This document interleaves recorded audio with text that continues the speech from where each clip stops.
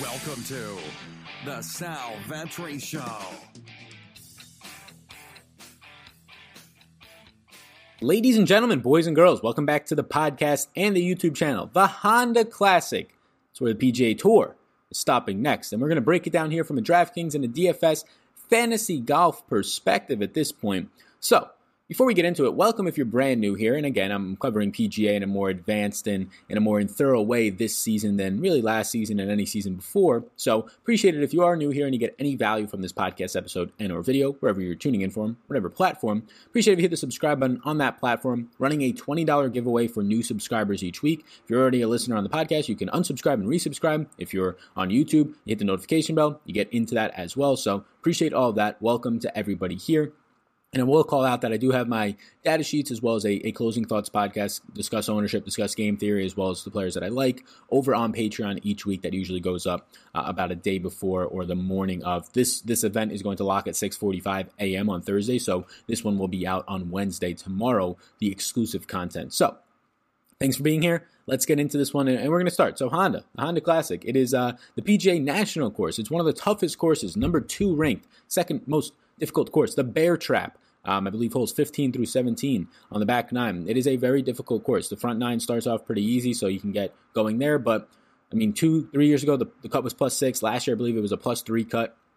So it's a difficult course without a doubt. And you have a weaker field coming off of the WGC, heading into the Florida swing. You have the Arnold Palmer Invitational next week, and then another WGC shortly after that. The Players, of course. So this is just very similar to the Valspar, which closes the month and the 4 weeks here on the Florida swing. The Honda Classic is a weaker field more times than not. Now, last year you had Keith Mitchell just coming out of nowhere and dominating a bad field because he didn't even get hot with the putter like you would think. He only gained 0.9 strokes with the putter.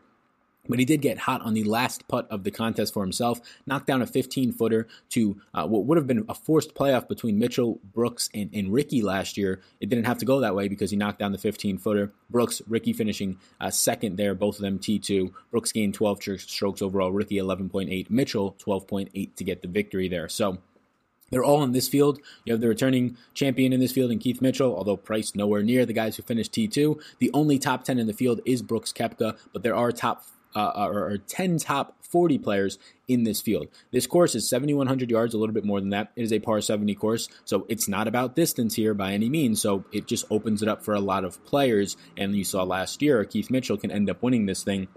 Heading to the Florida swing, so you get more Bermuda greens, not as much POA.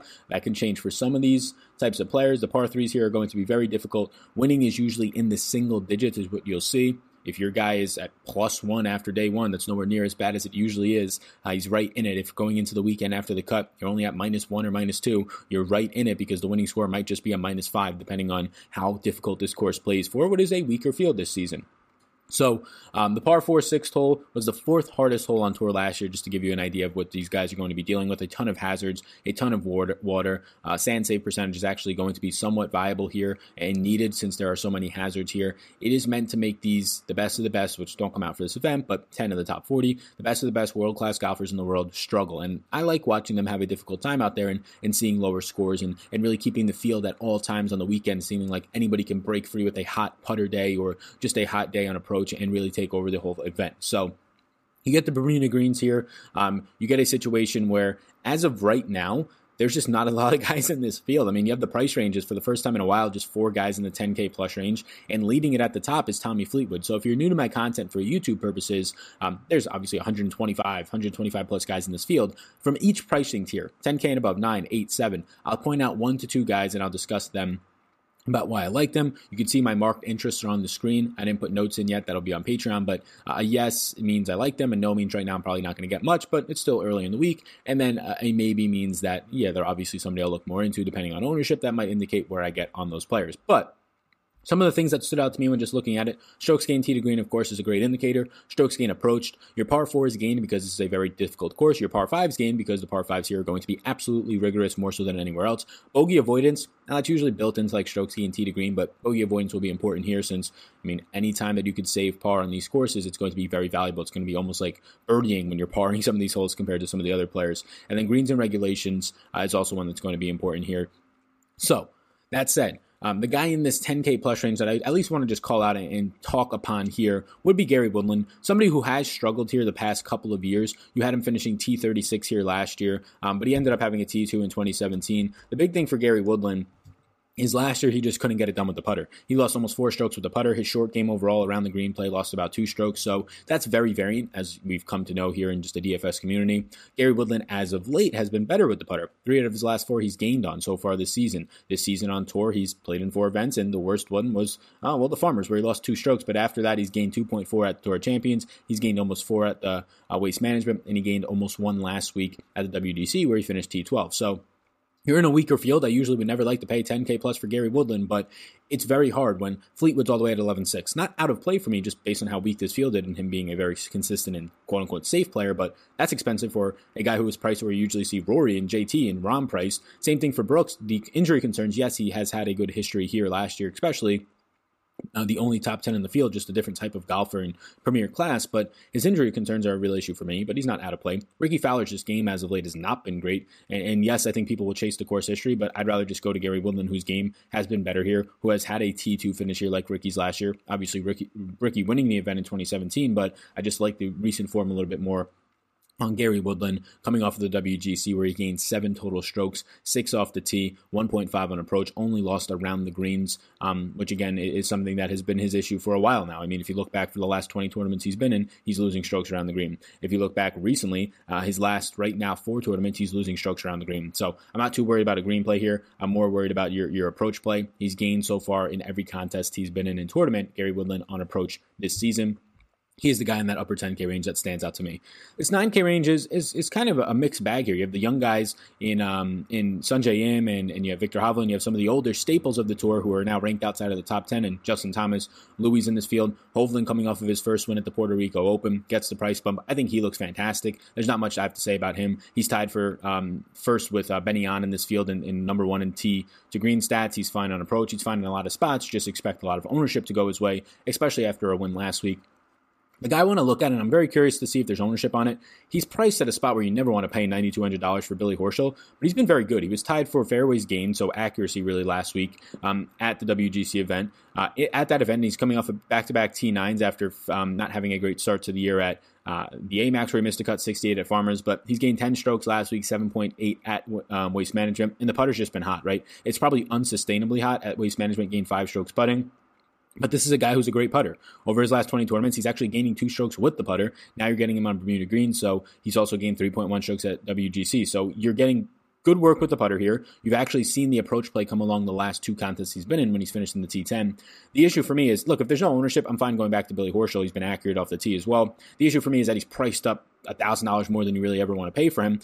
But unlike really anybody else in this range, Sungjae was here last year, finished T61. Billy Horschel has played here for the past 5 years, or at least the past 5 tournaments at this venue. So he's had 2 top 10 finishes. He's had 3 top 20 finishes, mixed in with a couple of cuts the last 5 years. So it is at least good to see, as much as I hate course history, when you're comparing it to a very difficult course and somebody has been there at least a handful of times over the last couple of years compared to guys in this field who just have never been there. Yeah, it makes him a little bit more appealing.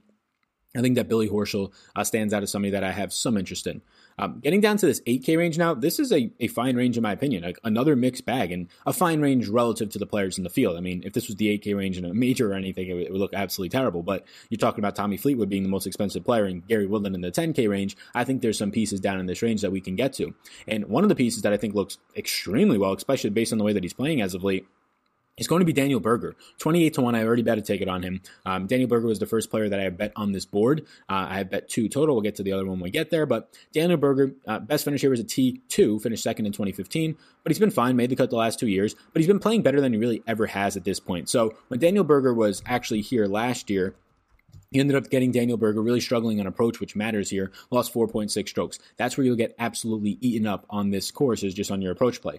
But over his last 20 contests, he's gaining on approach. Over his last 5 tournaments, he's gaining 1.4 strokes on approach. So that play has become a lot better coming into this contest. And now you have him with 2 top 10 finishes coming off at the AT&T Pro-Am and at the Waste Management. He's been fantastic. He gained everywhere for that T5 finish at the AT&T. The approach play was clicking. The putter 7.6 strokes gained. I'm not betting on that at the Waste Management, but that was good to see. Over his last 20 rounds, he's somebody who is very few people in this field are gaining everywhere across the board. Strokes gained total, tee to green, approach with the putter, your short game. So Daniel Berger at $8,900. I like him a lot here. I like the fact that he's played here for the past 3 years and plus years and has history. I think that Daniel Berger is a player that's coming on and playing very well. Recent form is clicking. It matches up with setting up at this course. Course history is a factor there, and the price point's pretty nice. 28-1 odds is a guy that I like to bet outright as well. So that's the guy in the 7K range. You can talk me into some of these other players. I think Grillo and Corey Connors match up pretty much every week. Very similar. Their tee to green game is good. Their off the tee game for a guy like Connors is fantastic. Tee to green for Grillo is fantastic. Their approach play is both really good, and that matters here. What the hell do they do when they get on the putting surface of those Bermuda greens? If you tell me that Corey Connors finally has a good day there, well, he's had one in like the past 10 contests he's been in. Everywhere else, he's losing strokes left and right. Same can be said for Manuel Grillo, who's actually coming off of a T5 finish at the Puerto Rico Open, where he got some stuff together, but their games match up beautifully here on a tough course. It is not as good of a field, so they have more upside. It is a spot where you need to be very, one, good tee to green. They're good there. And two, you have to be very good, not long off the tee, but very good when it comes to your approach play. They're both really good there. Problem is the putters, so I think, as always, they're in play, but it's a risk. 7K range. So we'll start at the top with Kevin Streelman, who played here last year at a T71. He would have probably been cut based on the new rules of T65 now and not T70 in ties. But Kevin Streelman is a guy who's been playing well so far this season, sort of a mixed bag, playing well as of late when you consider the T2 that he had at the AT&T. Finished 45th at the Farmers, and then mixed in there was a cut at Waste Management, and his first appearance back in January 19th at the Amex. So you got a lot of things clicking for him. Gained 15 strokes at the AT&T, gained a lot on approach, which is good to see. And just over his last 20 tournaments, he's getting 1.6 strokes on approach. So he's somebody who matches up with this course pretty well. His Vegas odds seem like he's maybe a couple $100 underpriced at most here. The putter was fine last week. Again, he's a player over his last 20 contests, similar to Berger, that is gaining everywhere his last 20 tournaments. Over his last 5 tournaments, he's only losing 1 stroke on approach. Which, again, if you're losing that here at this type of a course, a lot of people are probably going to average that. So, I think that he looks like a decent option on the top end. You can see I got some other guys starred, like Russell Knox at 76, I think is a pretty solid bet week in and week out. Brian Harmon's tee to green game is okay enough for me to feel okay getting there. Kurt Kitayama is another younger talent that you have yet to see here and yet to see really hit a ceiling, but has a ceiling in him. A weaker field is probably the spot you want to target him. Taylor Gooch, here's the guy that I'm going to recommend, and really, when I recommend him, there's not much for me to go off of. This is a guy who's barely making cuts. At the Amex, at the Farmers, finished outside the top 40. AT&T was like finishing dead last. And then at the Genesis, he finished T30, his best performance yet because he got hot on approach. His best approach play round so far in a very long time. His best approach play round in almost 4 years, since 2016 at Barbosa, is going to be our buddy here that I usually like to play, and the stats usually love him. But it's going to be Cameron Tringale. He just fits the bill on tee to green. He fits the bill on approach play. He is yet another player over his last 20 tournaments that is gaining on the board everywhere, and he's gaining 1.7 on approach. Really, whenever you look back, he's just been a strong approach play. Last 5 rounds, gaining over a stroke. Last 10, gaining 2 strokes. Last 20, gaining almost 2 strokes, 1.7. So he's a guy who the stats and really stats will like for this course. Finishing positions will look terrible. He's $7,100. Just get me a cut here. He's played here each of the last 5 years, and he has 3 cuts under his belt. Best finish was actually T36 last year. When he was here last year, you had, you had him really just struggling, not even short game because the putter was fine, but I guess around the green play. He lost almost 6 strokes around the green. He was one of the worst in the entire field. And if I pull it up, I wouldn't be shocked if Cameron Tringale he was the worst in the field last year around the green. But he was fine off the tee. He was fine on approach. The putter actually got hot. He gained 4 strokes with the putter. That ended up finishing top 15 in the tournament. The problem was he finished dead last in around the green play.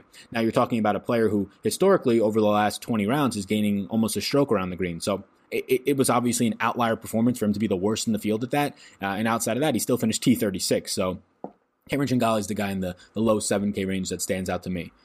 You start getting to the 6K range in what is already been classified by myself a couple of times as a weak contest. And then obviously you're going to get players that don't really stand out all that much. And before we keep going, I'll just say, please hit the subscribe button, rate and review over here on the podcast version. Subscribe, unsubscribe to be entered into the weekly $20 raffle I have now implemented. And on the YouTube version, hit that subscribe button. We are now 600 subscribers away from 20,000, a big key number for myself. A nice, round, wholesome number. So I do appreciate it. And the big thing, hit the notification bell. Hitting the notification bell allows these videos to potentially, not maybe the DFS ones, but some of the more ones shaped towards the NFL regular season, like top 5 running back videos, things that can potentially go viral. When you hit the notification bell, it could potentially funnel in a lot more of my following, which then can kind of explode the algorithm a little bit and show it on a trending page, which allows more people to see that type of video. So appreciate it if you hit the notification and subscribe on YouTube, and subscribe on your favorite podcast platform, and leave a review. So next up is this range where I think there's a good amount of options here.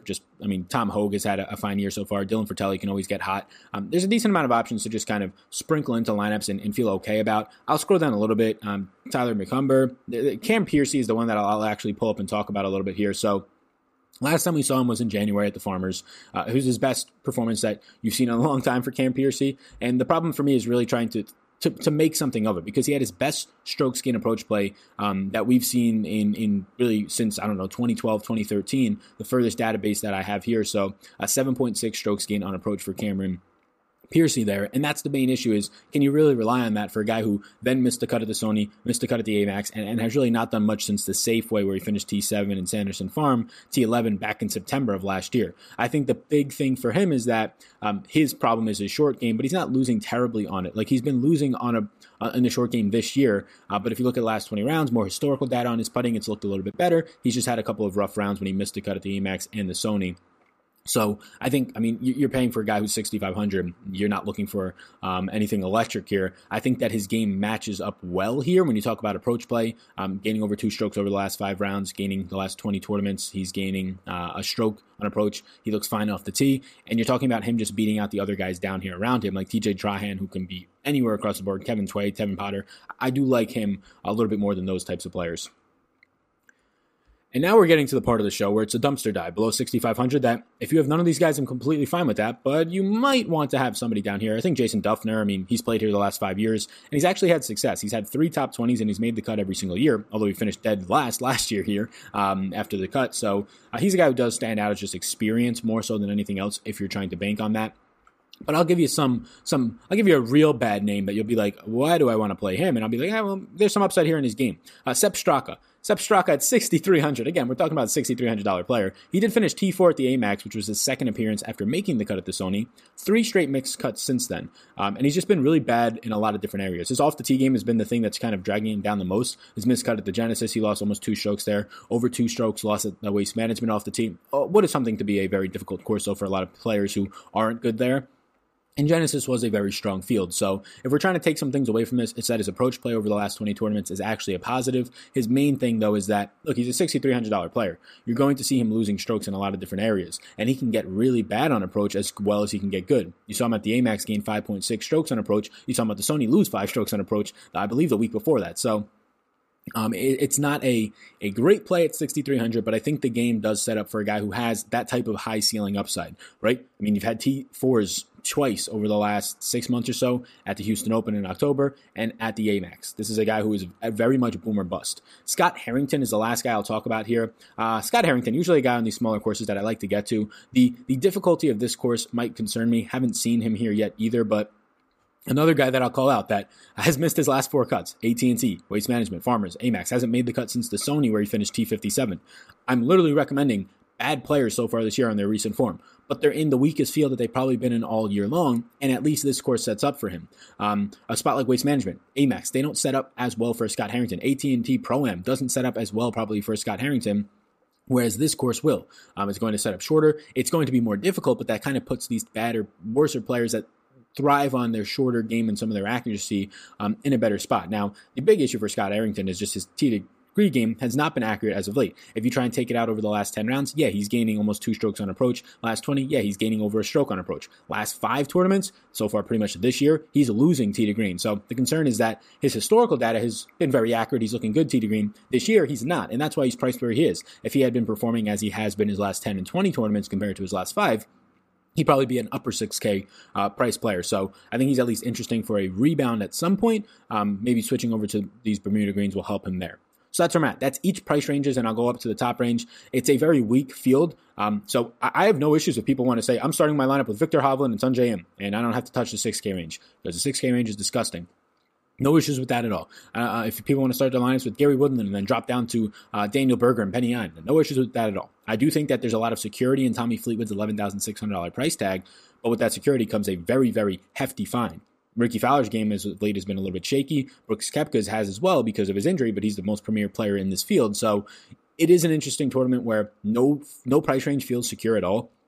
I would say that I like the 9K range the most. That run of Hovland, Im, Billy Horschel, and even Shane Lowry looked pretty good to me, in my opinion. But none of these guys feel secure at their price points. I think DraftKings made it a very difficult week for a contest that should be pretty fun to at least tune into right after the WGC heading into the Florida swing. So thanks for tuning into the Honda Classic PGA DraftKings Fantasy Golf Breakdown Show by Sal Vetri, myself, on the podcast version. Appreciate you people out there. Hopefully you can hit the subscribe button and join the community. On the YouTube version, hit that subscribe button and notification bell. Appreciate you all tuning in, and best of luck. I will see the rest of you, the Patrons, in the final thoughts for this show on Wednesday.